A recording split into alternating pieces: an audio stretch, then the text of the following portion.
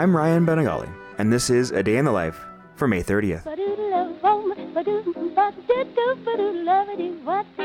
Today, in 1956, American trumpeter, singer, dancer, and bandleader Valaida Snow passed away at around the age of 50. She was born in Chattanooga, Tennessee, though her exact birth date remains unknown. Thanks to her mother, Valaida was raised in a musical family. In fact, her sisters Alvaida, Hattie, and Lovaida would also go on to perform professionally, but none would be as successful in so many realms as Valaida.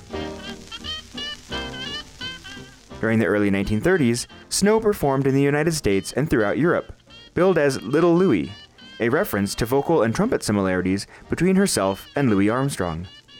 But she would soon become known as Queen of the Trumpet. Snow made numerous recordings with Parlophone in London, which capture her tremendous trumpet talents and make her the only female trumpeter from the swing era with an extensive discography. Swing it, boys, swing it. My this for you. She was performing and recording in Denmark when the Second World War broke out, but she continued making records, including You're Driving Me Crazy. Playing jazz became a form of dissent and protest against the Nazis. By coincidence, today is also the birthday, in 1927, of trumpeter Clora Bryant, another prominent female jazz musician whose debut album was released the year following Valaida Snow's death on this day in 1956. And the rest, as they say, is history.